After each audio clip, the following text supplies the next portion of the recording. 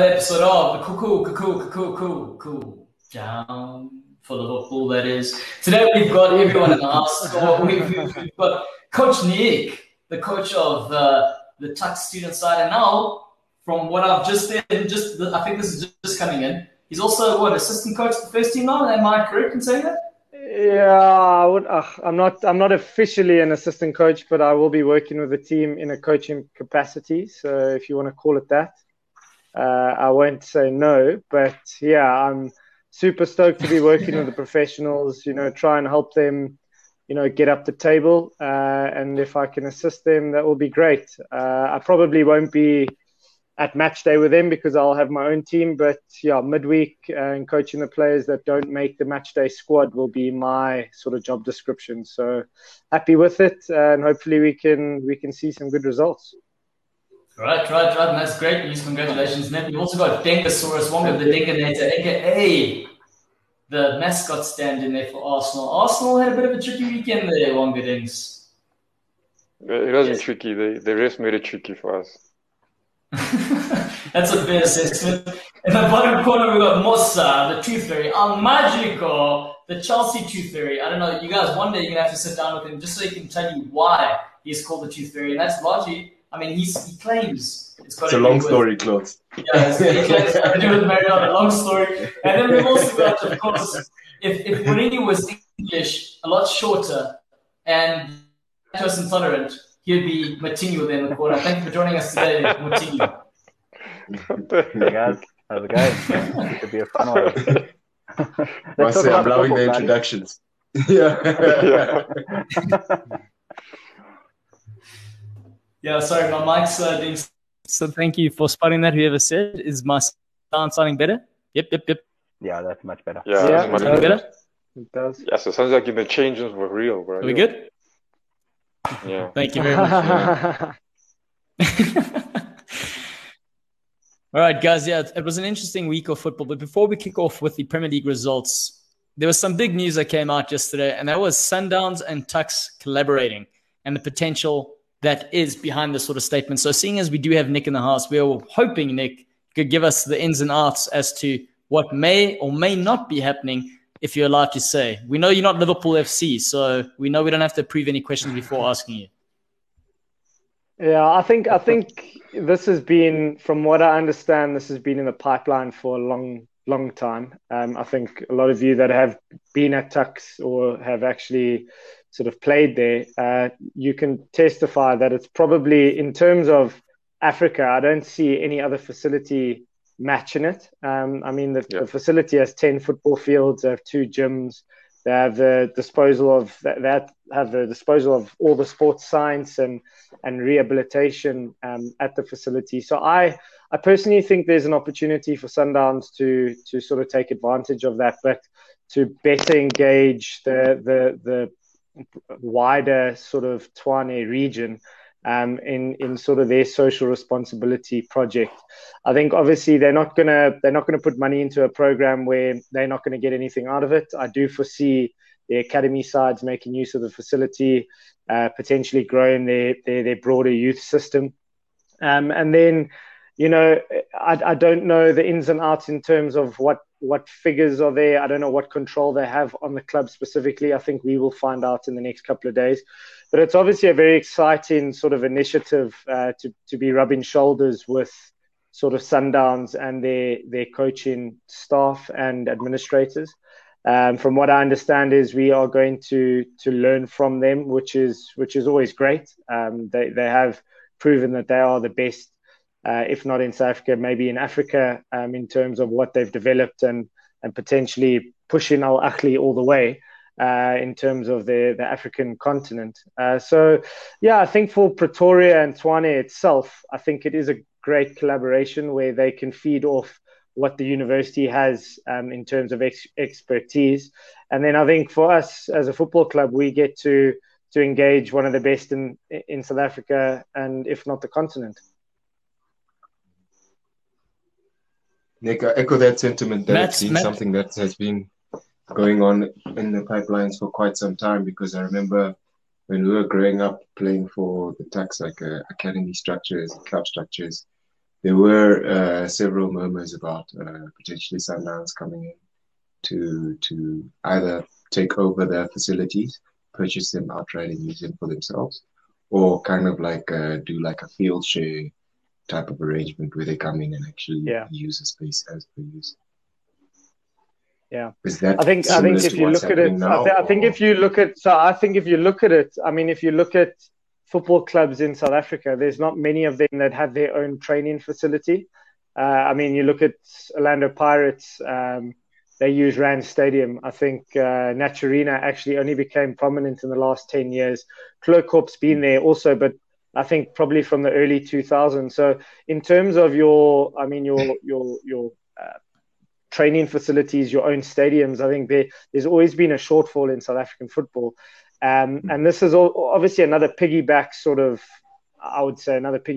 situation. But when you've got Patrice Motsepe's money, you can do whatever you want. I don't think Tuks would ever say no to this, because I think there is a possibility for us to grow our own program, collaborating with a big club like Sundowns. So from what I understand from the press release, there will be their reserve team training at our facility and playing their home matches here. From what I understand, their first team might make use of our stadium, which is, I think, it's a very cool stadium in terms of football. It's not your 60, 70,000 seater stadium.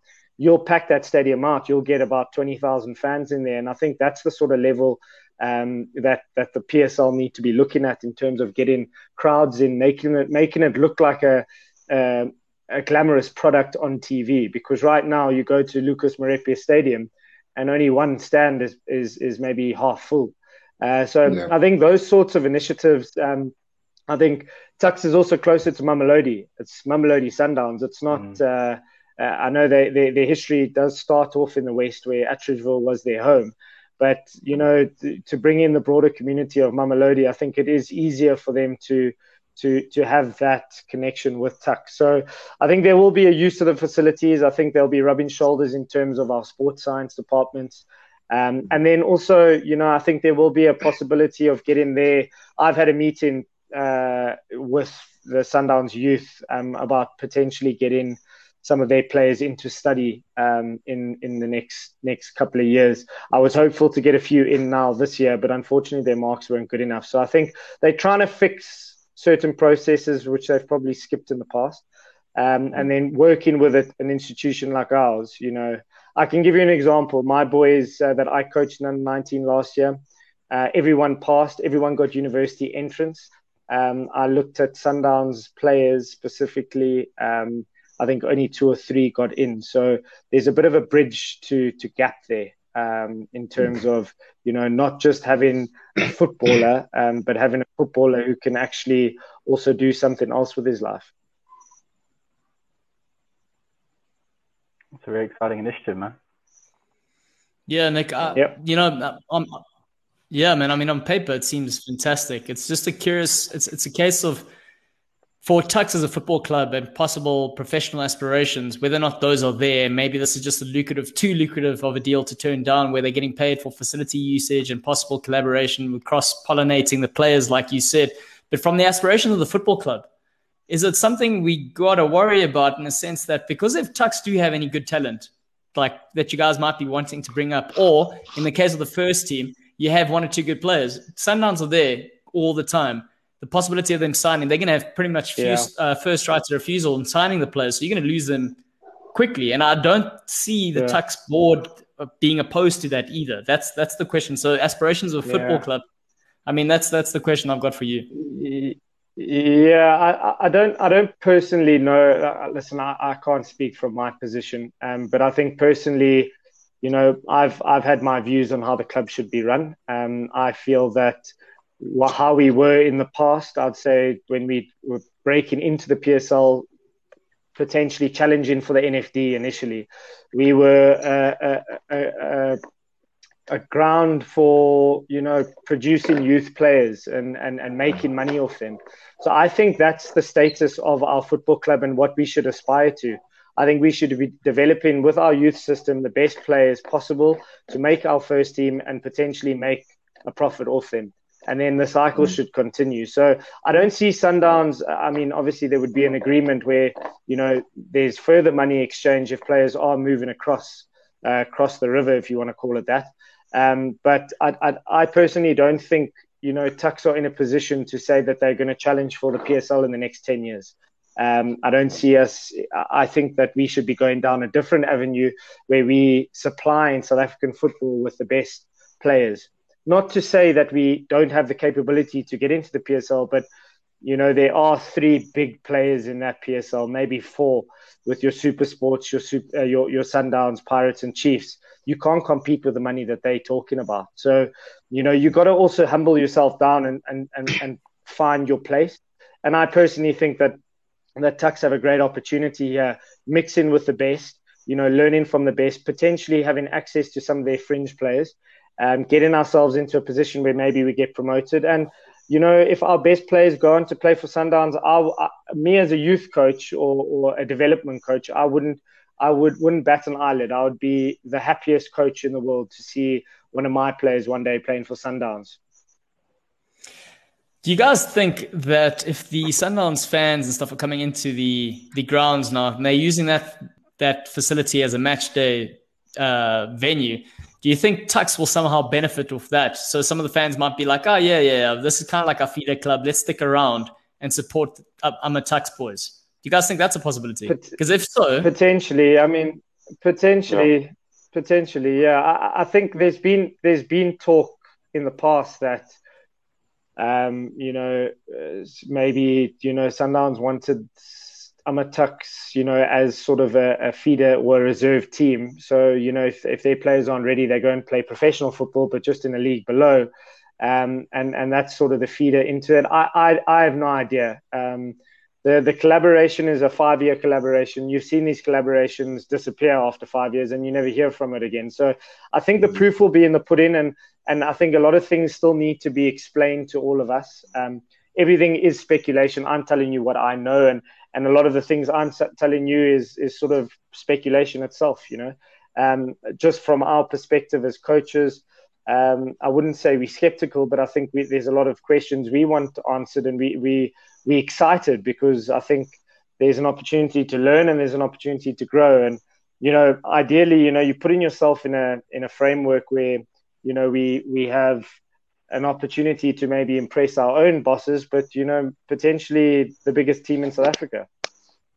Yeah, it's a brilliant opportunity for both staff and for players, because, you know, you do get that spotlight to being the biggest team in South Africa and arguably Africa at this point in time. And that's very exciting, whether you're coming up the ranks or trying to break it into a professional mold. It's a perfect 100%. Yeah. And I think I agree with you. I think it's so that point where you said that in terms of the youngsters, in terms of Tuks being, I mean, let's say producing talent, and I mean, given also, I mean, that I think that works both ways. It works well for the club and for the players. If that is their focus and their goal, then I mean, for them it's sort of limitless, because players don't. I mean, soccer's played everywhere around the world. I know with COVID now it's a bit difficult, but when you're over that, it's. I mean, you can take players. I mean, I know many guys looking to go to US, and there's also studying opportunities there as well. You also get most of the time, if the players are good enough, you get scholarship. Helps the family out as well. So yeah, it's a big win-win situation if that's what you're aiming for. I mean, I know like Benfica as well. I went a couple of years back, and they focus a lot on producing players, and I think a huge. I mean, I think that's their business actually. That's what they said. That's their business, is producing players. Yes, they got the guys winning. They try and stay top of the log, but their focus is producing their players, and they're able to. I mean, stay above because of that. Really, I think that's where maybe Tuks should be focusing a lot more of their energy, as opposed to like necessarily looking to compete with Sundowns and the likes of the Big Four, Big Five in the country in the PSL. Potentially, the University of Pretoria could focus on developing young stars that come into this football fraternity and are qualified and are professional and are, elite performers on all fronts, which would be exciting. Yeah, because you also have the sports science supporting it as well. Yeah. All right. I mean, I think from what Patrice Motsepe had mentioned, I think also just close off, is the opportunity to bring in kids from Mamelodi directly into the facility. Because there's no facilities. Well, there's facilities in Mamelodi, but there's not good enough facilities. And I mean, if you've got access to 2 pitches, let alone 10 pitches, it's a lottery for them. So if they can bust those kids in, they get coached, they go through a full program. There's a clear pathway to right now either an Amatux first team, a University of Pretoria Varsity Cup team, or potentially a Sundowns first team.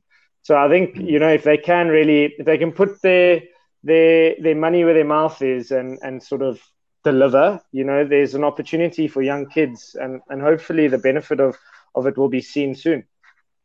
Yeah, very cool. Oh, that's some good news. One last thing though, Matt asked before if you were actually late for the show because they were busy fitting out a new Sundowns tracksuit on you then, Nick. Is that something? Very, very far from that. Very far from that. I've got a lot of work to do. We drew our first league game, so I was a little bit disappointed with that. So I think if we can get off to a win, get 4 points, win on Saturday, I need to just focus on my job, and then, whatever happens. But right now, obviously focused on the job at hand. I've got 3 trophies to win, and hopefully I can win them. Yeah, you better. Otherwise, you're not coming back on this show. All right. Let's talk about someone who's... But Stevie Bruce might take care of that part. All right. A team that isn't winning trophies right now, in the first game that we're going to talk about, because there's an early kickoff on Saturday, Burnley 1-1 versus Arsenal there. Wonga, a lot happened in this game. A lot of Arsenal fans not happy. What are your overall thoughts in terms of how they played, the players and everything, pretty much, the refereeing decisions? I mean, when we started the game, I think we started well. Like I said before, in fact, when we started this, we started well. And then, I'd say you're dominating the game. I mean, I was saying, oh, geez, thank you. This is going exactly. Wow. We lost him. Exactly how you wanted it to go. Yeah. Like an Arsenal game. Exactly that, yeah. Then, goodness me, Shaka, who knows what he was thinking. Yes, trying to be too smart. Hey, it's just thinking about it again. It's just frustrating. I mean, the one lady. First time I saw, I don't know what her name was. I just saw a quick snippet on the Sky Sports Instagram. The lady was saying that she was about to tell the guys that when they turned over to her, she was about to tell them that Arsenal are dominating, they're looking good. And then Shaka literally passed the ball to the. I mean, it was a lucky deflection, but I mean that pass was murder. Going right across your goals, not being sure about it, trying to be fancy about it on your weaker foot. That was just murder. And I think from there it killed us. We can. Can I challenge you? Where's the bounce? Can I challenge you? Yes. My problem starts with the goalkeeper, because that man is being pressed and he's about to run into his own small box. Why is the keeper even risking it? I don't understand. You guys have been caught out already this season. You know what I mean? No, it's true. That ball needs to just go into one of the fullbacks or into one of the wingers. Shaka has that moment of flipping madness. I understand. It is also his mistake. But, that guy's getting pressed so tightly. The only pass he can really make is probably back to the goalkeeper. But like I said to you, he was so close to the goalkeeper already. I don't know. I thought Leno could have done better. But I agree with you. Man United. The invasion has arrived. The invasion. Sorry, guys. sorry, Nick. Sorry. You're getting relegated anyway. Sorry, guys. I was on a presentation giving my two cents about money, and I felt bad that I could see the time, and I was like, "Yarra, I'm talking a bit too much. Can I speak faster, or am I like cut what I'm gonna say?" But also, what I had to say to these people, especially after a winning weekend like the one you've had, so yeah, you need man. all the time you can get here. So it was people who just started working, and I was just trying to advise them on finances, and yeah, man. But yeah, Nick, are you getting relegated? Hey, bro, it's hot here. Very hot here. We're talking about Arsenal. Yes, it's struggling, man. Oh, I thought I heard Nick speaking up like it's Newcastle, man. No, I didn't. I had an opinion. I I agree with you, Nick. I do agree with you, Nick. That does definitely start with Leno. You should have. I mean, to be honest with you, should just got rid of it. You know, what do you lose? Just at least you're not conceding a goal. You up 1-0 up. But then, I mean, and also looking at Willian, also didn't have a bad game. I mean, Willian also, he's. I mean, I've also been critical about him, but I'm just accepting. I mean, he is what he is. He says he's got 5 assists. So I think it's not what I wanted out of him, but I mean, it is what it is. But then now the penalty decision, and folks, I know we can go on this forever. I can go about VAR, but for you me, don't need VAR for that one. That was blatant. The Oak sticks his arm up and he's going to. That was one of the most blatant things I've seen. I don't know why are you shaking your head there, Matt. You saying you're disagreeing with that? No, because it's like when Spurs dropped all those games. Like against Newcastle, we were also done by a weird, the exact rule of the handball or whatever. But you make your own luck. You shouldn't be in a position where a lucky goal with, or you're relying on a VAR decision against Burnley. This is where you've got to kind of take responsibility and be like, yeah, it's a bad decision and it affected this particular game, but you should never be in that position. Arsenal was so dominant. The first 20 minutes just looked like it was going to be one-way traffic, just like Spurs against Burnley. We came away from that game 4-0, and you're just thinking, what's gone wrong here? Why are they not killing games out? And it's almost like I watch those games, and it felt like for most of the season, most Arsenal games, it doesn't seem like the players really listen to Arteta. He seems to have a really good game plan, and they go out there, and then it's like something goes wrong, and then they all just wander off and do whatever they want. It's like they capitulate.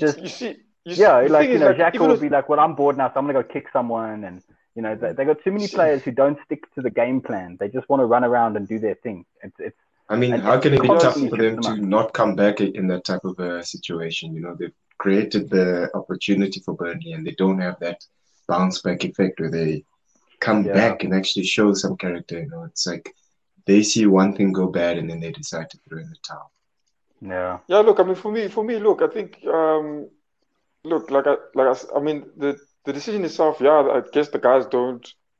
I mean, from there, everything goes downhill. I mean, we're dominating the first bit, but you can say we don't put yourself in that position. But for me, and I'm not arguing. I mean, just for Arsenal's sake, but for me, it's just. I mean, it's ridiculous how 1 week Fulham get a penalty. It's very confusing. You just don't understand how this thing works. Like 1 week Fulham said that their goal is disallowed and the guy's hand is literally on his thigh. Yeah, and then remember last week's the one. I remember when Celo when I complained, and then Celo I said that the guy didn't. The ref. Why did he have to go check it? And then Celo said no, the refs actually go check because last season they were complaining about that. But then with Arsenal's one handball, and the ref didn't go back and check. But it's things like that. You just don't understand. I'm not saying in terms of Arsenal, 100% I agree with you guys in terms of that we should have, even despite that decision, that's a game we should have won. I mean, based on the first 20 minutes, that's a game we should have cleaned up shop.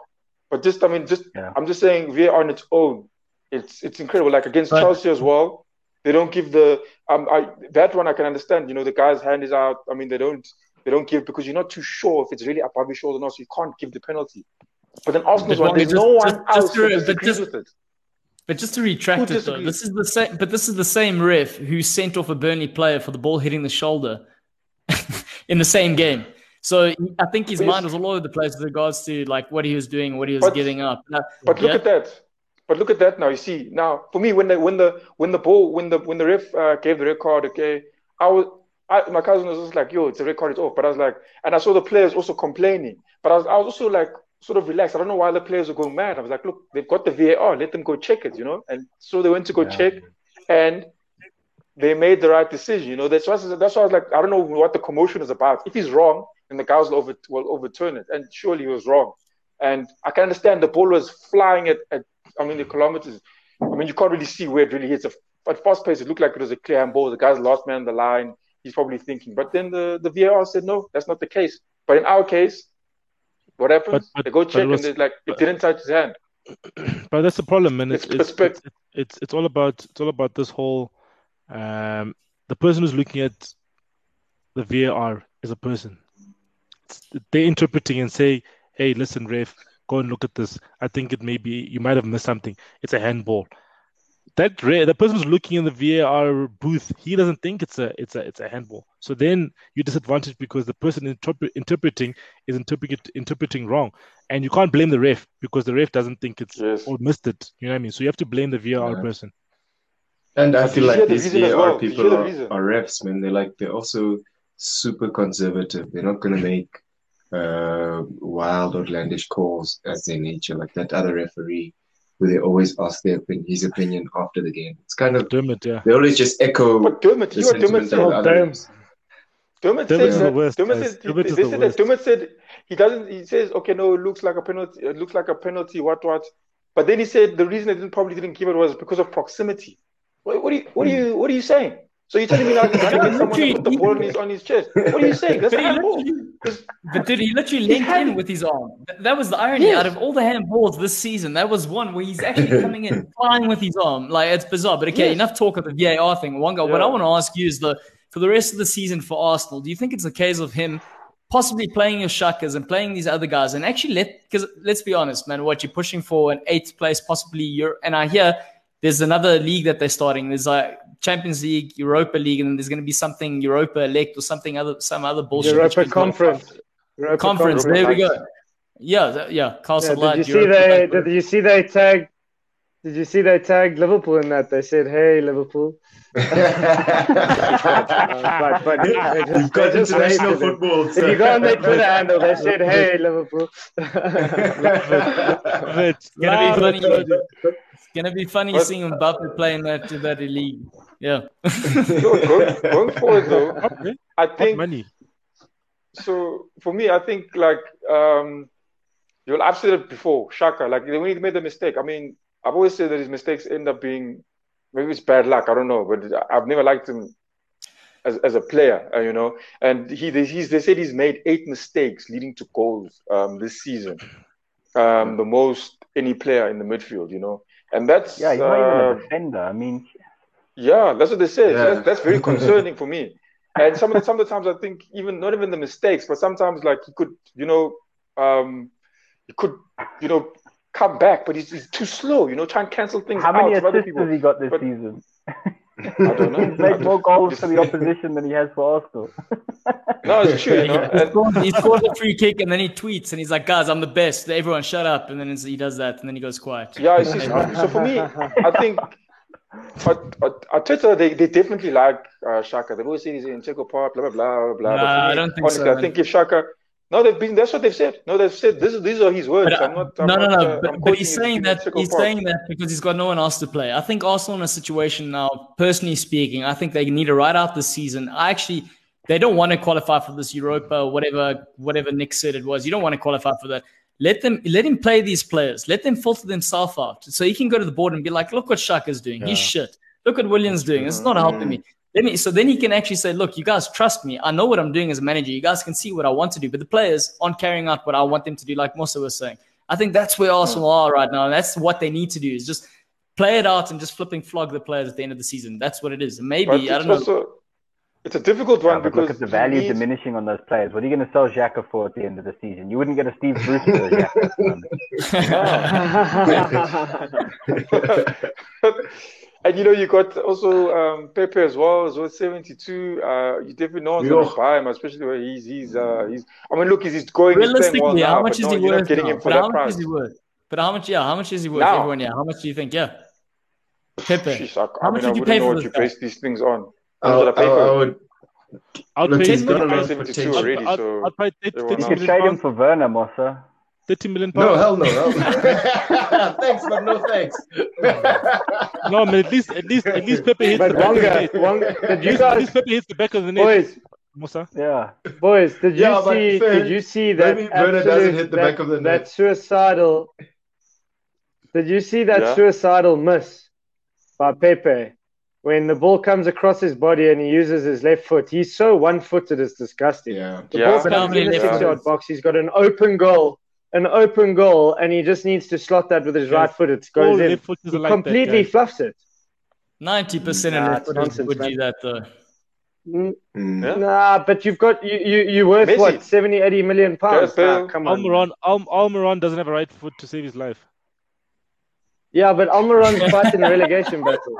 He doesn't play for Arsenal. And he didn't cost 72 million pounds. All right. So before we move on, Wonga, overall, your last thoughts on this game in particular, do you think it impacts them moving forward? Yes, it does. Last time I said it, what we need is consistency. And you go lose games like that. And Shaka's been saying, no, he's doing well. And just after he said he's doing well, I mean, decision like that, for me, it was clear. I understand Leno put him under pressure. But if you're getting a ball like that, that's just hoof it away. Even go for people in corner, bro. But, sorry, Wonga, but what about Chambers tackling Caballos there at the end, where you can win it? You know, you can Chambers, snatch it. let me tell you, Chambers, I heard Chambers. By your own man. Chambers, Yeah. I can't remember who it was, but I mean, they were going through Arsenal saying who the good players were and what their strengths were. Then Chambers, they said he's a good lad. That's how they started. He's a good lad. I mean, if that's Good lad. if that's what they're saying about you, he's a good lad. You know, soccer-wise, it's not. It's late for him. You know. So And when they gave soccer-wise, Chambers, he's a bad apple. they put Wonder, I'm Chambers on. I actually was like, thinking oh, about good this. Lord.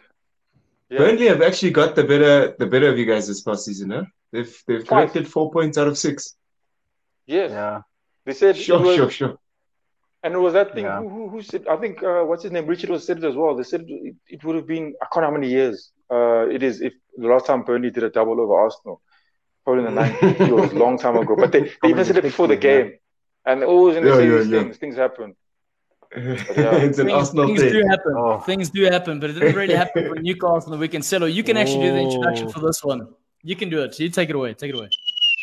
Nah, That's a lot of guys. points. Yarra, man. That match, guys. Devoid of quality. Nothing. Zero. Zilch. Guys, the only quality is the only quality in that game is Pereira and that big, I think he's big Senegalese striker for West Brom. Apart from that whole game had no quality at all. Poor. You wouldn't think those teams are struggling in relegation because no one was trying to take it by the scruff of the neck. Cool, I understand that Newcastle don't have their good players, but still, guys, come on, try do something, try go for it. But I think Newcastle would benefit from that striker from West Brom, man. That guy, he's always there in the box. He's trying to do something. Jolinton, But they've got Andy Carroll, champ. Aye, man, come on, bro. We need to move forward and not go backwards. You know what I mean?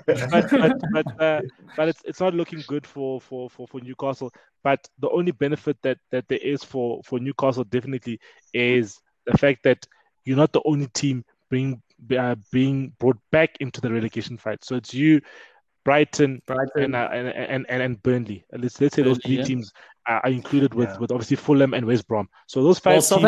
Southampton aren't too far either. I mean, realistically, they're 6 points. Man. Southampton are 6 points. That's 2 games. Quality. They'll get a couple. They'll get 2 enough games, points guys. now. Their next game is Man City. Their next game is Man City. Which relegation about this thing? We gotta check it. No, they got 38 points now. That draw took them to 38. They've probably done enough to survive. They've reached the mark. They've reached the mark. Yeah, 38 they're on 38 now. They get to try again one more season. So Arsenal are Wonga. Do you know how many points you are ahead of? Arsenal's on 38, and then Fulham's on 26. So 12 points. Yeah. 12 points. You said 12 points. Wonga, you made it, sir. You made it. You're safe. You're safe. You guys are safe. But yeah, Nick, what is their hope, Nick? Yeah, but listen, I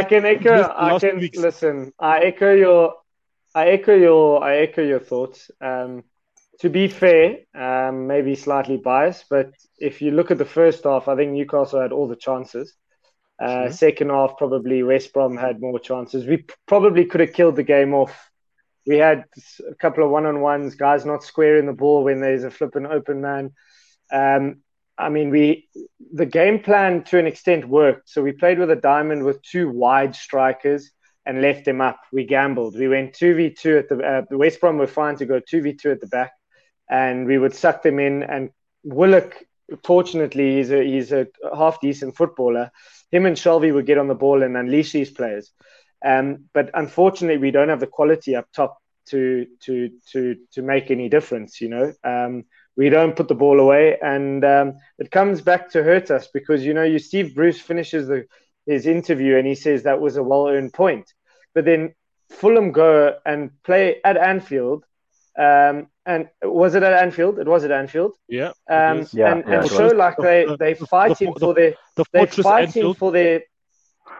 yeah, but they fighting for their lives. They showing that they want to stay in this league, but we've got. There's just no sense of urgency, and he didn't want to change the system, so we made one sub, and then he put Andy Carroll on for 20 seconds. And for me, I think that's a kick in the teeth. We do laugh about Andy Carroll, but if you actually watch when he gets on the field, he's the only one who's actually fighting because he's a supporter of the club. Maybe he is limited, but you get the ball into the box, and he's going to give you something. What is giving 20 seconds? What are you trying to get? You're trying to earn a point away from home against a team that's conceded, that has a goal difference of minus 36. We haven't scored against Sheffield United and West Brom, who have the worst goal difference in the league. Behind Leeds are just behind them. Like that is for me, that's inexcusable. Unfortunately, it's just looking more dire and dire because your Fulham's not losing at the moment. They're just on such a good run. And I thought Claudio would have fucking helped me, and I thought Wonga, you would have helped me, but you guys didn't. So on your own the game. Only person that helped you was Leicester, man. Yeah, but for me, the only glimmer of hope we have now is we've got Villa at home, who they've had a good season, but they are up and down, to be fair. You can catch them on their day. And then the game after that, Brighton away from home is huge. And then we've got you, Matt. We've got you at home. We got you at home, and then we got Burnley the week after. So the next 4 games are going to be pivotal in our survival hopes, because after that you got West Ham, Liverpool, Arsenal, Leicester, Man City. So it's looking really, really might get hard. Something against Liverpool though. Might get something against Liverpool, but it's at Anfield. If it's at Anfield, you definitely will get a point minimum. So just to add quickly, it came out today. The Sheffield Wednesday posted their financials for the year or the season, and in that figure, which was a confidential figure, they published what we paid for Steve Bruce: £6.5 million to get him out of his contract. £6.5 million. You don't even pay that for some players. It's unbelievable. And can I just ask you your guys' opinion? If you've ever seen a manager that's won 2 games in 17 and still keep his job, I just don't understand it. It's actually a joke. Yeah. It's actually they take him. The club is actually taking the piss. Yeah, 2 games in 17 matches. They should. If you want to save this season, unbelievable. If you want to save the season, appoint that new assistant, man. Appoint him to take the for me, I said it already. I think how many games do we have left? 11 games or 12 games? 10 or 11. I think it might be 10 or 11. I think it might be too late. I don't know. I don't know what's better. I don't know if we stick with it or we change. I think it might be too late. The only glimmer of hope is Brighton is just as bad as us. Brighton are just as bad as us, and I think Burnley will get sucked into it. I don't know. It's going to be a slog to the end. I just hope they say Callum Wilson. I would play Callum Wilson half fit right now. Just to get something. So what is it? A muscle injury or what? Yeah, it's a hamstring injury or a quad injury, something like that. So they say he might be back by the end of March. So that means possibly against Burnley, not Burnley, against Brighton, and potentially against Spurs. So I don't know. It's looking very, very tiresome, and I just don't see any hope. And Steve Bruce seems to think that everything's hunky dory when he's boxing with players at the at the training ground. I just don't understand. I don't understand how he's robbing a career. He's absolutely robbing a career. It's disgusting. He is. Yeah, man. Yeah. So but that's my vent done. Who do you guys think will get relegated? So Sheffield, and who else, guys? West Brom. Brighton also must be. I think West Brom needed to beat us. I think they done. Yeah, I think. I just don't. I haven't been watching enough of Brighton, but Brighton's form is the worst out of all four of us. All three of four of us. They draw too many games. They look good and then they draw. I remember the game against Palace, right? They dominated that game. They dominated Palace. What does Palace do? Last kick of the game, a cross comes in. Christian Benteke, top bins, and then 2-1 they lose.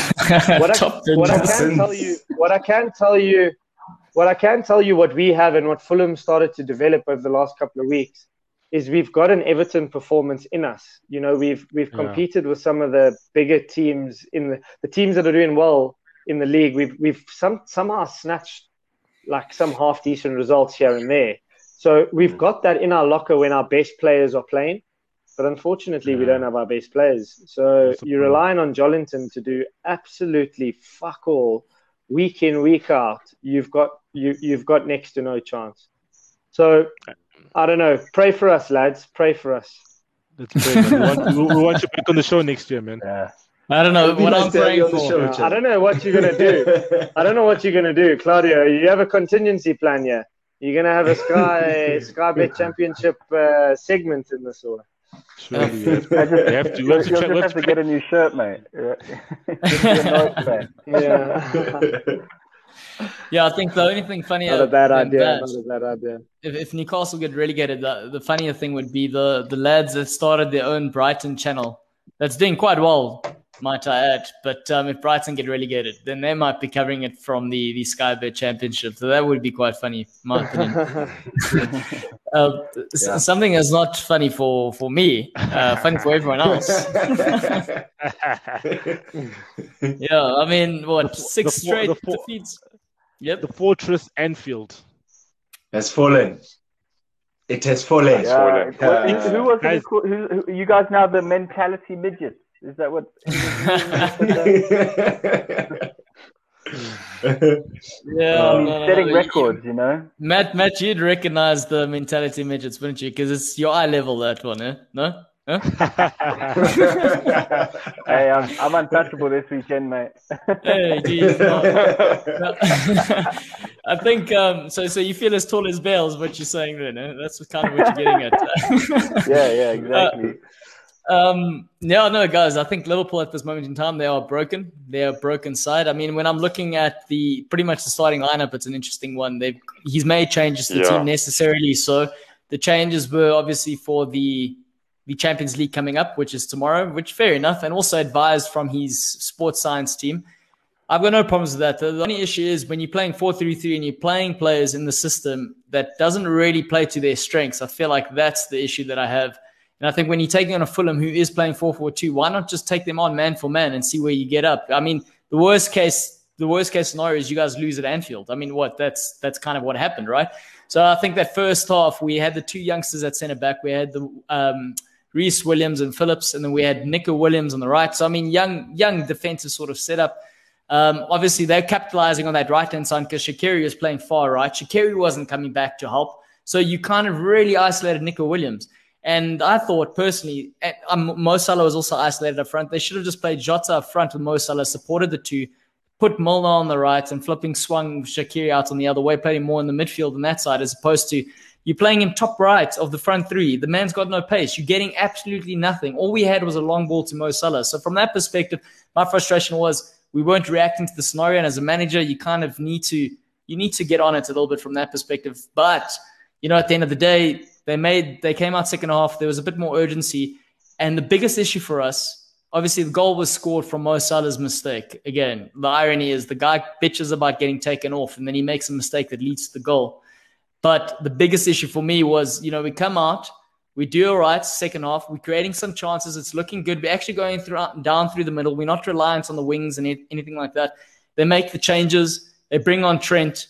And all of a sudden, we've got our David Beckham in the squad, and everything has to go down the right and swing it in, and it just gets cleared out every single time. It's what we've been seeing for the last 6 or 7, 8 weeks. I don't even know how many weeks. When the teams are sitting deep like that, we can't do anything else. We've got no other options. I mean, you completely nullify Salah. He's not technically as sharp or tight in the box, so you've got no pace that you're utilizing there. The same thing happens with Mane on the side when he comes on. So for me, it's like, the club. Look, we tried starting Goal Lounge last season. Matt and I did a show, and before we covered that season, we spoke about who could win the league realistically before Liverpool won the league. And obviously, clear favourites were Man City. And one of the things that we both agreed upon was that Liverpool, given that they didn't have any injuries, given that they stuck together and it just worked out for them, they could challenge. And unfortunately, this season is they went for a gamble. They didn't sign 1 or 2 players that they probably needed to. They didn't have the preseason, and the injuries that hit us. And now we've kind of become a bit of a victim of this scenario environment where every sort of little knock is taking a bigger psychological effect than what it should be doing. And the players aren't being able to pick themselves up. And that's currently where we are right now. So talk about a collapse. We are broken right now. So it's interesting. The only benefit we have is tomorrow is the Champions League. Pick up some confidence with the win, and maybe we get something. But apart from that, I think the league's a write-off for us. The league, it's gone. Chelsea's cruising at the moment, top 4 positions, completely out of sight for us, personally speaking. We just need to try and not lose and put all our eggs right now in the Champions League. But also in the Champions League, we're going to face who? A Bayern Munich or a Man City currently are flying. I know Manchester United did away with them on the weekend. But for us in the Champions League game, I don't know. Is that what the draw is? No. I'm just saying realistically. Those are the sort of teams that Liverpool will be coming up against. And the only benefit we have in those sort of scenarios, is that those teams will come at Liverpool, and then we can start playing to our strengths. That's the only benefit we have. Right now, if you're sitting deep, what's the stat? It's Burnley, Brighton, Fulham, West Brom. It's all the teams in the bottom half have come to Anfield and have done the job on us. It's madness right now. We've gone from one of the best teams ever to one of the worst title defending championships. The only positive I'll take out of that is the worst title defense ever lies with Chelsea and Leicester, both only collecting 37 fewer points than they did the previous season to be crowned champions. Right now, we're sitting on 41 points. So I think if there's something for us to play for, it's not having that title. That's where I'm at as a Liverpool fan. Chelsea and Leicester. Yeah. So that's pretty much. Tough times never last, but they're definitely lasting with you guys, man. Yeah, man, it's just difficult, man. And also, you just throw, like I said, one of these things where something negative happens, it's actually 10 times worse than what it should be. The loss of Paul Spinazza, the loss of Alisson's father. These things are all unprecedented in a season, really. And then also, you've mentioned centre halves. How many? Best case scenario, Van Dijk never injured, right?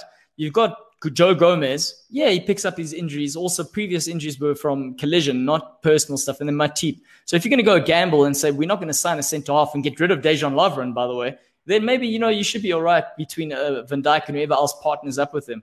But in this sort of conundrum that we have, it's just one of those. And for us as Liverpool fans, I think we're writing it off, focusing on the next season. That's all we can do, really. I don't know if anyone else wants to comment. Just to also mention here, I think one of the things that we are overlooking is the awesome story that Fulham are writing for themselves. They were written off. A lot of us on this show mentioned earlier in the season, they're gone. It's not, they can't win it back. And they've really turned it around. They've put together some fantastic results. And I was thinking last week how Spurs game against Fulham, we've had a really good couple of results, but we only got 1-0 against them. And it was a bit like, that could have gone, it's a bit annoying. But now seeing how well they played against Liverpool, actually our result looks pretty good in the end. Getting a 1-0 result. They are playing some fantastic football. And the belief that Scott Parker's got in that side is amazing. I think if they do end up surviving after the position they're in, I think that's going to be one of the big stories of the season. And I think we mustn't also overlook what they're doing. I don't think this is the same as West Brom kind of scraping a result at Anfield. I think Fulham came there with belief and determination, and they, obviously you guys have got your situations and defensive problems and all of that, but don't kind of understate what Fulham have done here. They're playing some awesome football. I've always liked Scott Parker. So they could have scored more goals, guys. My favorite player was on fire on the left wing there, guys. Ademola Lookman, guys. If there's certain players in that Fulham team, guys. I could pick 6 players in that team and say these players deserve to be in a top 10 team. From that captain Anderson to Lookman to Lemina to Maja now. They've got good players. But they didn't look that way at the beginning of the season. They have grown huge. Yeah. True. The first half of the season, they did not look like players who deserve to be in the Premier League. All I'm hearing, guys, here is Matt is building up his future Scotty Parker Spurs manager. I think that's what he's kind of angling here. And to be honest, I think he would be deserving of that. I mean, given he needs another 2-3 seasons in the Premier League, but I think he will get there in the end. And I love how he's come out also saying, he's learning as he's going, and they're getting better, and the team's doing the same. So, fair play to Fulham. Yeah. And I think they know that I've got a soft spot for them, and I've watched the game at the Cottage. So I think Liverpool, let's do them a favor. It's not like we're pretty shit right now anyway. So let's just give the points. And who do you want to stay at, Fulham or Newcastle? Be careful with what your answer is. Well, you know my answer. let's just say, Nick, if we all chip in, can we buy you a Fulham shirt? And in that way, I'd be more than happy to contribute there. I'd love that. I'd absolutely love that. Yeah. But enough about Liverpool and the sort of torrid time they're going through. Let's talk about a team that somewhat destroyed a run that was on course to break a world record, might you add. Man United, Man City, Celo. You came on making a lot of noise. I think it's your weekend to make a lot of noise, man. Yes, go for it. I only had one job to do today, guys, and that was to make myself available for this show, guys. Whatever possible, because hey, man United did the job, and Ole Gunnar Solskjaer, guys, when under pressure, he does the job. When under pressure, he does the job. This is very different to what you've been saying about him. No, but I've said this before about when he's under pressure. My prediction was a draw for this game. I didn't say we were going to lose. I never said we were going to lose, because I knew that Solskjaer somehow was going to get a result. So my prediction was a draw. And when he's under pressure, he does well. But it was a fantastic performance from goalkeeper to striker.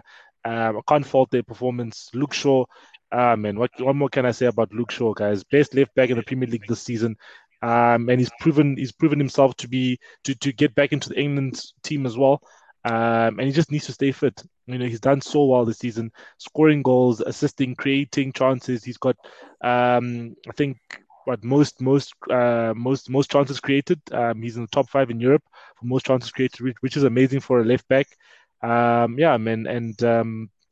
was just a good team performance, guys. I can't fault anyone except for the passing of Fred and McTominay, but otherwise everyone else did their job.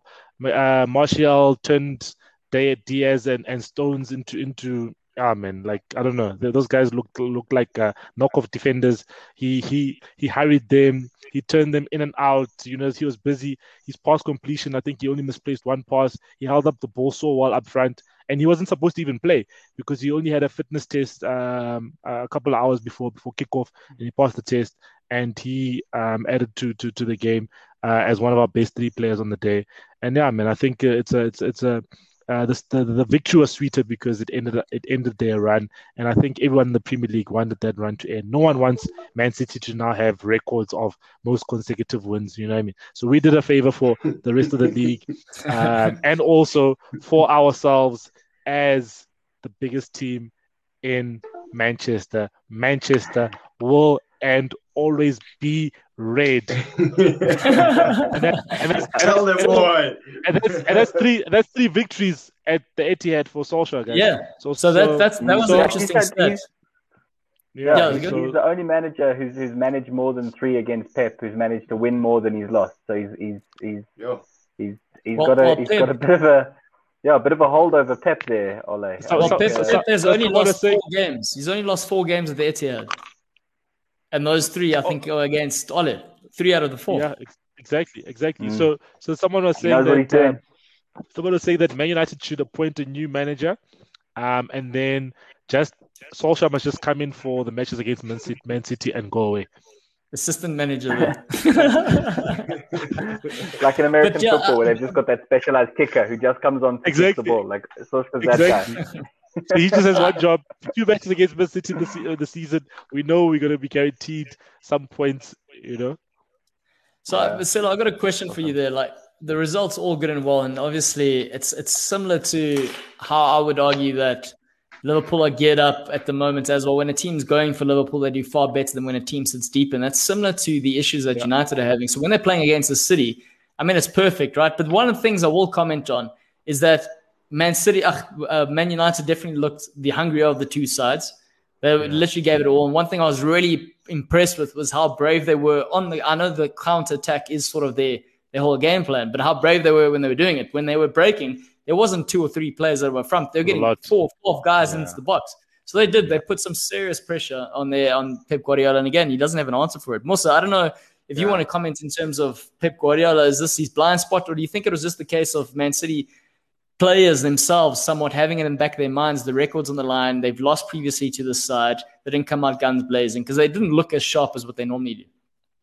Yeah, they didn't look as sharp as what they normally do, but I have to credit Man United for actually performing to the level that they performed at, because as you mentioned, like Man City weren't getting into those positions where their right full back and left full back were pushing into the middle of the field and dictating play for the rest of the players to fly. And that was a masterstroke from Ole Gunnar Solskjaer. They came with the right game plan. The early goal helped their confidence, helped them to 100%. Yeah, and changed the game. The early I was goal, expecting City to come back at the back of that just to be a bit more pumped up, but then it seemed like Man United just kept rolling forward. Martial did have an excellent game. I can't take anything away from how he performed. He was holding those defenders to the back the whole time. And even like the subs that Pep had to make, he had to try and get Walker in to add some injection and to actually do that thing where those fullbacks at Man City get into the centre mid position and start off play from there. And I think on the day, I'm blown away that Man United managed to get a result. Watching it, I couldn't believe that this was happening, because I was looking at Man United and it didn't look like a brilliant performance from a Man United perspective as well. It's just they did the right things at the right time, and you have to credit them. Yeah, fair play. The most important thing is when we had the ball. I think that first 15, 20 minutes of that first half, we could have scored more goals in that first 15, 20. We came out guns blazing, got the goal, didn't just sit deep, still tried to attack. Obviously, Luke Shaw had a shot that was blocked, and had other chances where we were trying to create in those first 15. And then same thing happened. Second half also came out all guns blazing, and we stifled Man City. And I think Pep, he took off Cancelo because Cancelo was a weakness. He was a big weakness on the day. We were attacking on the left-hand side a lot. Martial obviously drifts to the left. Already there's Rashford on the left. And then Shaw was also, on the left-hand side. And we exposed Cancelo, especially in that second goal, where he tried to nick the ball off Shaw. And obviously, I think Pep saw and said, okay, no, let me get someone who's a bit quicker in Walker on the field. But, I think let other teams try and do the same against Man City. It should give Tuchel confidence. Who else has to play him? Nick, Matt, you've already played him. Claudio and Musa, you both need to still play Man City for the second time. Claudio, you lost 4-1. Sorry. Tuchel, Thomas Line Tuchel me up for that one. Thomas, I forgot. Sorry, I really forgot. I really did forget. Sorry, Thomas Tuchel is the only one in this panel that still needs to play them. And you've seen the blueprint, and he's a clever enough manager. I think he could beat Pep as well. Yeah, figure that out. Yeah. Guys, Matt, I don't know. I want to talk about the conspiracy. That is Matt for any of the shows that we do. He tends to rock up when his side does really well. Not just well, really well. And I think in this case, Wonga Denga has been preaching it. He's been saying Bale's still the man for the Spurs. Top bins, as everyone knows. But so 4-1. 4-1. What a hell of a performance from Gareth Bale. I'm not going to lie. There was a lot that you're looking at when you're going. It's almost like Mourinho's comments saying, he might go. It's up to Real Madrid going back, like him going back there. It's almost like Bale going, fuck, no, I do not want to go back there. And that's kind of what's happening now. Look, I mean, this has been coming. I mean, I mentioned it a couple of weeks ago that after when I came on the show after we lost to West Ham, just to quash the conspiracy theory. And it's not only for the good times. West Ham. That second half against West Ham, I mentioned it on the call to say that it was different to the previous times where we'd lost because it felt like there was something different. And that game, Bale came on for the second half, and we were creating stuff and we were pushing, and it didn't end our way. We didn't end up getting the goals we needed, but it was a different shape of Spurs. And I remember saying then, like it was a frustrating result, but it was a different feeling that it had been. And since then, we've gone on this run, and Bale's been a big part of that. And I mean, this weekend it was phenomenal. It was the Bale and Kane show. They were, talk about top bins. It was Harry Kane's first goal that was just unspeakable. It was almost dirty. You shouldn't be able to do that. And it was a fantastic performance. What was also really good, really positive to see was we conceded that late goal right at the end of the first half. Obviously, given how the season's gone, very nervous. Like, now we're going to come out. We're going to struggle. We're really going to get tripped up. But 7 minutes into the second half, we're 3-1 up again. And it was just a great performance all around. The team really put it in. Obviously, Kane and Bale stole the headlines, but there was some great performances across the field. Reguilon, every time he plays, we look more dangerous. He really does such a good job getting down the left, putting in crosses, creating 100%. Chances. And he also pops up in spaces as well. He had a couple of shots of his own.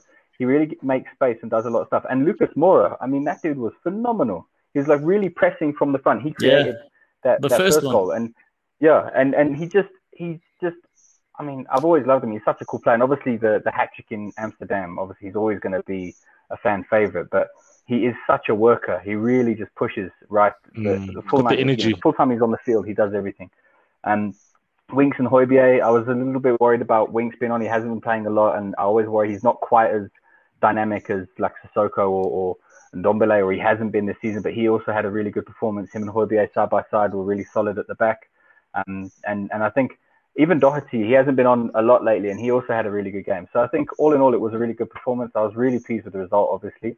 And I think it gives us a blueprint for how we could potentially end the season on a high. Obviously, talk of winning the league and stuff is long gone, but I think we've now got a serious chance to, if we continue to play like this and continue to use the players that we're doing well, we should be able to realistically get ourselves to top 4. And I think we have to make that work now. I think we've shown that we've got the quality to do it. And I really do want to see, I want to see more of Kane and Bale just banging them in. I remember I said at the beginning of the season, I must have said it every show, I just want to see Kane, Bale and Son on together. And, then for ages, I thought it was never going to happen. And now here it is, and it's beautiful. Like, I love it. I want it every day. It's so exciting to see the intensity that Tottenham are playing at, man. Like the quality of the distribution, the quality of the passes, the involvement of so many players to get involved. Yeah. They know each other so well. So the movement is so intelligent because they know where they need to be and they all know where the other guy's going to be. So it's, I mean, and that comes off the training ground. And I know, for all Mourinho's faults, one thing he does do is drill sides a lot. So they all know where they need to run to make, and that shows. They make these runs, and the reason those passes end up looking so good is because they probably made the same pass 50 times on the training ground that week. And it's a thing of beauty to watch. Yeah, see, it's funny you say that, Matt, because, and it's like looking when Tottenham had that just that slump in the season. You got a lot of people saying that Tottenham's brand of football was the Mourinho who set up Tottenham was probably I think Paul Merson, in fact, he's the one that said that they actually play what is it? He said the most unattractive football in the league. And I was really against that opinion because I think, but honestly, I think Spurs are just in a bad run of form. But when they win, it's definitely not unattractive. Even if they sit back and attack, the counter attack is something good to watch. It's not boring at all. Yeah, I agree. And even now, watching them now in this match as well. Didn't Mourinho come out recently and say people complain about our style of football, but we scored over 100 goals or something like that. I saw. We hit 100 now. Yeah, we hit 100 now. Yeah. And Park the I think bus. that's bang on. No, we do create a lot, and it is our attacking play is nice. We haven't unleashed it enough. I think during our slump we weren't creating enough chances, but when we do it, it does look good. I think the big test is coming. Obviously, we've got the North London derby next, and the good results we've had. There's always been that caveat of. I mean, you're talking to the real best team in Manchester here. You know, just watch yourself.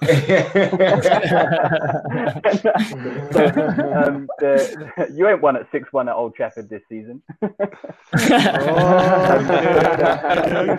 I still have to come to your stadium, so you better watch your mouth, man. We'll see. I'm more worried about Arsenal than you. Wow! I think this guy. It's going to be that'll be an interesting one because we've had some good results, but it's been there's always that caveat. I mean, obviously you can only play who's in front of you, but we did it against Burnley and Palace and fair enough, they're not sides who are really you'd expect to put up much of a fight. I think the Arsenal game is going to be far more interesting. Arsenal having dropped points at Burnley will be really up for it, and they'll want to prove a point, especially because we won the first meeting this season, so they're not going to want the double. And I think so that'll if we can go into that game with the same kind of mentality and just ping balls around the park and create some fantastic chances, that'll be great to see. I'm really excited for that. Nervous at the same time because it could all come undone and prove to be, all based on nothing. But still, it's back to feeling a little bit more excited to be a Spurs fan. I'm very happy. Yeah, Matt, that's what it kind of felt like. The game kind of felt like a Pochettino side. It was end to end. They were really going forward, but they were still exposed at the back. And if we're going back to the first goal, I think for Mourinho's side, one thing he really needs to bring in a centre half. I think that's what you guys need. There's some sort of surety at the back. I think he was putting a lot of his eggs in the Dyer basket, and that seemed to have fallen apart. I mean, he was on bench on the weekend. So I think that's something he won't be happy with. But I think he's also going with the fact he's going, look, I do have these players. Bale's feeling good. Bale doesn't want to go back to Madrid. He really wants to stay, and I'd like to keep him. So let me unshackle these guys, and let's get the best out of them. And now all of a sudden they look like absolute world beaters, which is super, super frightening for the rest of the people in the league, especially for Arsenal coming up. I mean, out of all the games, maybe it's something Bale's really gearing himself up for, is like he's worked his way for this Arsenal game. I don't know what it is. But if I'm an Arsenal fan right now, especially if I'm an Arsenal fan called Wonga, who absolutely idolizes Bale, I think I'm flipping bricks. Top ends. The reason Bale is hitting form, guys, is that the Euros are coming up. Wales have qualified. Bale loves playing for his country. He's setting himself up. Top fitness for the Euros. He wants to obviously do well for Wales, and he loves his country. That adds up. I mean, maybe that's why if we're just a training camp for him, I don't mind. Maybe that's why he's been injured. Maybe that's what it's been. I think there's actually method to this madness. I actually think he's planned it. He's got in his personal trainer and he's like, I'm going to get super fit. Even that when Mourinho's going, look, he's ruled himself unfit. I can't understand it. Maybe he's like, no. My personal trainer from Wales has said, no, I'm not ready yet. I need to save the games before the Euro. I think there's some sort of method there. I'm telling you, there's something in that. Yeah. He has to peak just in time. Exactly. What's happening with Dele Alli? Because he's also been making more appearances. Obviously, he played the Fulham game and he played at Wolfsburger. I think he's being eased back into the side. I'd expect to see him play this week in Europe. We've got Zagreb coming up, which I think is going to be a good game.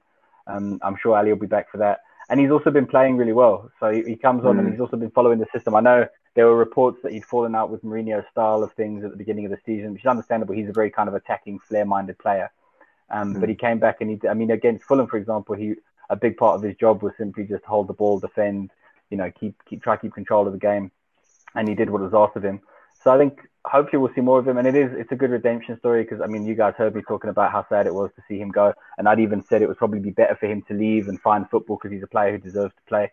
So I still think there's potential that we'll lose him in the summer because I think he'll be looking and thinking he wants to take the next step in his career. There's a place for him. And he was in every right. More appearances. He deserves to be playing football. Yeah, he deserves to be playing football and enjoying football. I'd hate to see him stay at Spurs and not love the game. So But while he's there, I hope he gets to play more and keep performing well. And I think that's what's exciting about us. You know, you look at Spurs now, and realistically, you know, those front 4 or 5 spots that you've got to fill, we've got a lot of players. I mean, just guys who came off the bench this week. You've got Lamela, Vinicius, and Ndombele was on bench. And Ndombele was benched. There's Lamela came off, and you guys see Lamela with a blanket. You see with a blanket. Yeah. What's going on? And did you see him handing out blankets? Then when Kane came off and Kane's sitting there, he brings him a blanket. Like, come on, man, you're warm. So I think that it's good to see. You know, I think the squad's pulling together. I think the one thing Spurs has always had is a good squad spirit, and I think that's been there through before Mourinho, even before Poch. I think we've always been the kind of squad that's quite tight, and you very rarely hear about dressing room nonsense at Spurs. Maybe because in the past we've never had like those big characters, big massive players. We've never had the likes of a Cantona to come in and be divisive or whatever. But I think that shows. I think that helps when the squad pulls together, and when they do go through like those rough patches, when we come out the other side, it's that much sweeter because then the squad pulls together and makes it happen. So yeah, it's positive. I mean, we've been here before with Spurs this season. It could still all come crumbling down. I'm you know, always got one hand on what could go wrong. But I think for now, I'm certainly feeling better now going into a game against Arsenal now than I would have been sort of 2 weeks ago when we were really struggling to do anything. And so I think it is good that in a way Arsenal, it's kind of exciting that Arsenal are also in some good form. I mean, Burnley game aside, they've been playing some pretty good football. And I think it'll be a good game for and we haven't had a Spurs Arsenal game in a while where both sides have kind of looked dangerous going into it. It's always been one side. I mean, more recently, it's usually been Spurs that have been the team that's in form. But it's always been kind of one side or the other looking dangerous. Matt, before we move on here, you're 5 points from that 4th spot. You've got a game in hand. Realistically, are you managing your expectations, or do you think it's possible? Yeah. Top 4 spot. Look, I think we've got to go for it. I think mathematically it's more than possible. I think we've got to go there with the attitude that we can make it happen. It definitely won't be easy. We do have some tough games before the end of the season. We do also have to bear in mind that as much as we're flying and stuff, there's always a possibility that 1 or 2 key players could get injured, and then we're going to be in trouble. So you've got to manage the expectations in terms of not you know, I'm not going to bet money on it or whatever, but at the same time you've got to go for it. You've got to back yourself and say there's no reason that we can't do it. And I think the Arsenal game will be a big test in that regard. I think if we can take 3 points against Arsenal, then I'll feel very, very confident that we can go on and challenge for top 4. Wong is disagreeing. Wong is not going to happen. Doing that. but I mean, look, I think these are the things. If you're going to challenge for top 4, you've got to beat the sides that are sitting mid-table, and that's just how it's got to be done. Mid-table club. Mid-table club. Mid-table comment. Guys, we've got a new viewer called Chinsei Deresi. I'm not sure if that's how you pronounce it. Apologies if I get it. Says Chinsei Deresi. Deresi says Manchester may be red. Manchester may be red, but England will be sky blue. Ooh, he has a point. Okay. Yeah, would you rather take that's a good question, Silla. Would you have gladly lost the derby if it meant winning the league? Yes. Of course. Of course, yes. And that's probably how they all feel now. Like watching you guys dance down the street after the game, they're like, "Oh." But it's like Everton beating Liverpool at Anfield, celebrating like they've won the Champions League because it's been like a 20-something year wait. I mean, that's a shame. Oh no! Now you're just saying Manchester United just like Everton. That's harsh. Come on. So disrespectful. So disrespectful. You know, he needs to go and check who's got the most titles. Yeah, okay. Check the stats. No, we can also talk about the European titles. It depends which titles we're talking about, but let's not go down that path. This show is a Premier League show, and always will be a Premier League show. Come on. Not always. Next season might be a Premier League Sky Bet Championship Premier League show. Yeah, something like that. Yeah, man. I have to accommodate Nick, gents. Easy, gents. Easy. I'm very fragile at the moment. No, you'll have to rearrange the cameras so you can have all of us in a row and just have Nick peering from the background. Can't you speak to Spurs and get that blanket that Bele was wrapped around and give it to Nick and make comfort him a little bit as well, maybe. Keep the lad warm for the whole season. Moose, big Moose, Musa, Al Magico. Listen, 2-0 against Everton. This was a big game because all of a sudden Everton started believing, they can push for Europe. This is one that had to be won. In my opinion, it had to be won for momentum, for rhythm, for all these things we tend to say, these abstract sort of whatever concepts. And for Liverpool fans. Let's be honest. It had to be one and for Liverpool fans. And for Liverpool fans, you have to say it. Yeah. In the end, man, I think... tell us this game, man. Speak to us. I mean, we know Timo Werner is still struggling, but...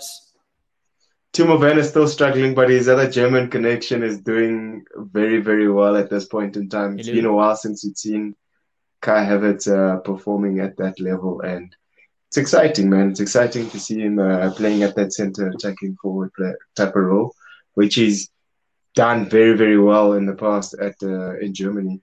But it has been a little bit more challenging for him over the course of this season at Chelsea. And it seems like having the manager in, even the manager took a couple of weeks to actually field him and actually give him the opportunity to play. And I think the manager needed him to be on his tip-top performance before giving him the opportunity. So, yeah, exciting. Look at form, look at clean sheet, look at the ability to put new players into the field, rotate the squad. Everything's good at Chelsea at the moment. Players like Thiago Silva are now coming back onto the bench. Kai Havertz is coming on to play, start, and then create a master performance. Timo Werner, yes, his scoring boots aren't on, but he's still so active and he's still getting in all the right positions. I wish we could see him score 2 or 3 goals over the next 3 games. Then we'd really have a fight at it. We'd really have a fight at it. Our past 2 weeks have been good. To get a result against Man United and then to take this result against Everton means that we are putting ourselves into contention. You just say then they'll have a real good fight at it. I mean, I think they're fighting at it right now. I don't even think it's an if and but. If not, I think they're favourites to get the Champions League spot. And then I'd even ask you, do you think they're even a favourite to win a trophy this season, whether it be FA Cup or whether it be Champions League? I think FA Cup, look, Champions League, I was mightily surprised regarding our performance against Spain's best team at the moment. So I was very, very impressed by Tuchel's performance there to get the guys to do what they do. And yes, we may go through if we do keep the performance up against Atletico Madrid. But I do still believe that to win Champions League is a very challenging ask. And especially in a season where you're getting a new manager coming in halfway in. Maybe it's a reflection of how we did it the first time. Yeah, but also coming in. Think about it. He also finished in the final last season, the manager. Yeah. So he's also got a point to prove there where he's going, look, I've gotten a taste for what it feels like to make it all the way, apart from picking up the trophy. So maybe a bit of an underdog story in this sort of context when you've got the likes of Bayern Munich still in the competition, but maybe that's something he might personally be backing himself because I love seeing him on the sidelines. I love seeing him. He's got that passion. He's got that energy. You can literally see 100% there's conviction in everything that he says. He genuinely believes it. And I think that's coming across with the players. And I think that's where the players, the large chunk of the squad seem directionless. I think they now have the rudder and he's steering it. I don't know, Musa. What do you think? Yeah, and he's given a platform for a lot of new players to put their hands up, like players like Marcos Alonso, players like Hudson-Odoi. They're now featuring a little bit more under Thomas Tuchel. He even had comments about Emerson and other players that are were seen as not part of the plans. It seems like because they're working hard at training, they're performing very, very well. The coach is keeping that in his mind and is putting that commentary forward to the world, it must be super exciting to be any of those players in this Chelsea squad at the moment because they know if they look sharp, if they perform well at training, they can put their hands up to actually get into the squad, and the squad is doing really well. No matter the rotations that do take place. Yes, we lost Thiago Silva a couple of weeks back. We had to change a few things between Kante and Jorginho, but we never lost any of that rhythm. And it's super exciting to see the manager actually come out with that. When is Werner scoring again? Scheduled in the diary. You know what surprised me? That might be Santi's hair. Like, what if he scores a goal and then they never win again? It might mess things up. I wouldn't risk it. Don't even let him score. Stop passing to him. You know what surprised me like, yesterday? You're a non-goal scoring striker. You're just like Bobby Firmino. Defensive striker. What surprised me yesterday? There was a set piece, a corner which they took, which was straight from the training ground, and the end of that set piece was to get to Werner for him to slot it in like Kane, and that was. It was dreams. It went like there, bro. I was like, "Oh, guys, really? Couldn't you guys have someone else? Or maybe the training ground exercises to have Mount at the end of it, and then they forgot he was out of the field, and it was like, "Oh, Werner, you have to be the guy." And like, or maybe on the training ground on the training ground they just use a cone, and they were like, "Look, Werner, all you got to do is stand still like this cone." Here. And then afterwards, what is it? Like maybe under his shirt, he's still got the Hawaiian shirt tucked in. Like he's just not living. But you see stuff like that, you know. That was like it's been very few times over the season where we've seen like those training ground set pieces from Chelsea because of the nature of how Frank Lampard was managing versus how Tuchel's managing now. And it was nice to see that like there's actually some kind of coordinated activities taking place in the background, which is refreshing. Coordinated activities like your favorite PE teacher. Thank you, sir. Yeah. Matt's like, PE, I never went to that. What do I went to the sport? I just watched it. I don't know. Guys. So on that note, I mean, you're talking about Bobby Firmino, defensive strike. One of the things that I think might be a blessing in this sort of scenario is that he is actually injured for tomorrow's game, so he's not going to make an appearance. I think Jota's it's good in a way because now Jota gets to have his fun in the sun with your Manes and your Salahs. So let's see what happens from that perspective. But before we go, guys, that pretty much wraps up the show.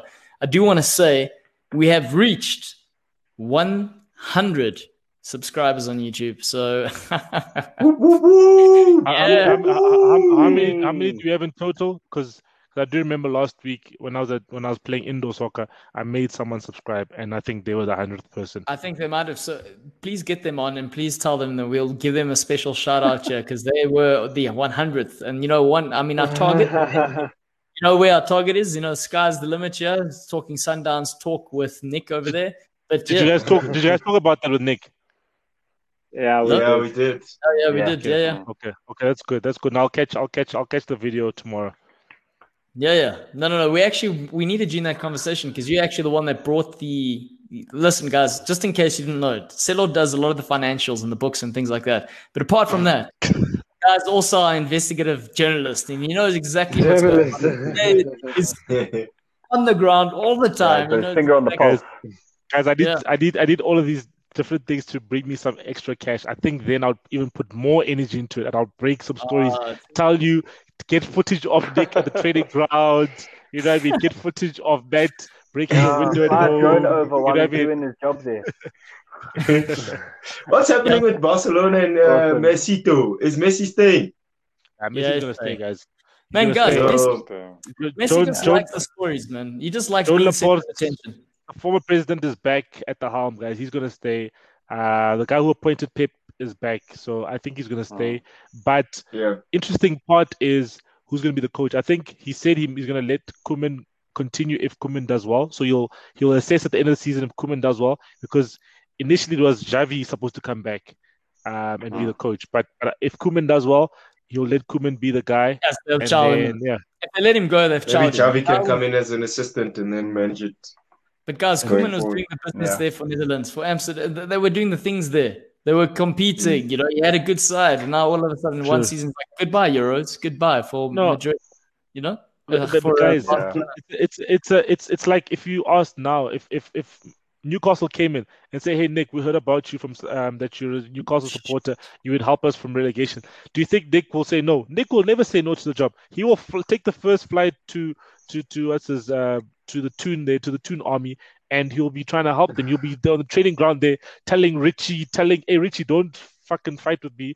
Let's go. Stop fighting each other. You're saying Darlow, you starting. Dubravka, you benching now. I don't know why Dubravka's coming back. Darlow, you're the number one. You're the best keeper in England. Let's go. Carroll, you starting at number 9. Dwight Gale behind. I can see his formation already. You've made a miscalculation. It's just Stevie Bruce won't allow all of this nonsense to take place. No, not even Steve Bruce. Not even Steve Bruce. He said, Richie, stop fighting. You forget the man's from Fourways. Nick will roll up his sleeves and start fighting. You'll fight for that. You'll be fighting with him. Yeah. Right, guys. I'll get stuck into him. On that note, final thoughts before we leave. Oh yes, the last question there. See, what do you guys think about Kane? I think Kane, if Kane wants to win anything, at least when Steven Gerrard was at Liverpool, he won the Champions League. So at least, and he won the FA Cup. At least he won something. Kane has won 0. Wait. He has to leave. Season's not over. Season's not over. He can still win something this season. Yes, even if he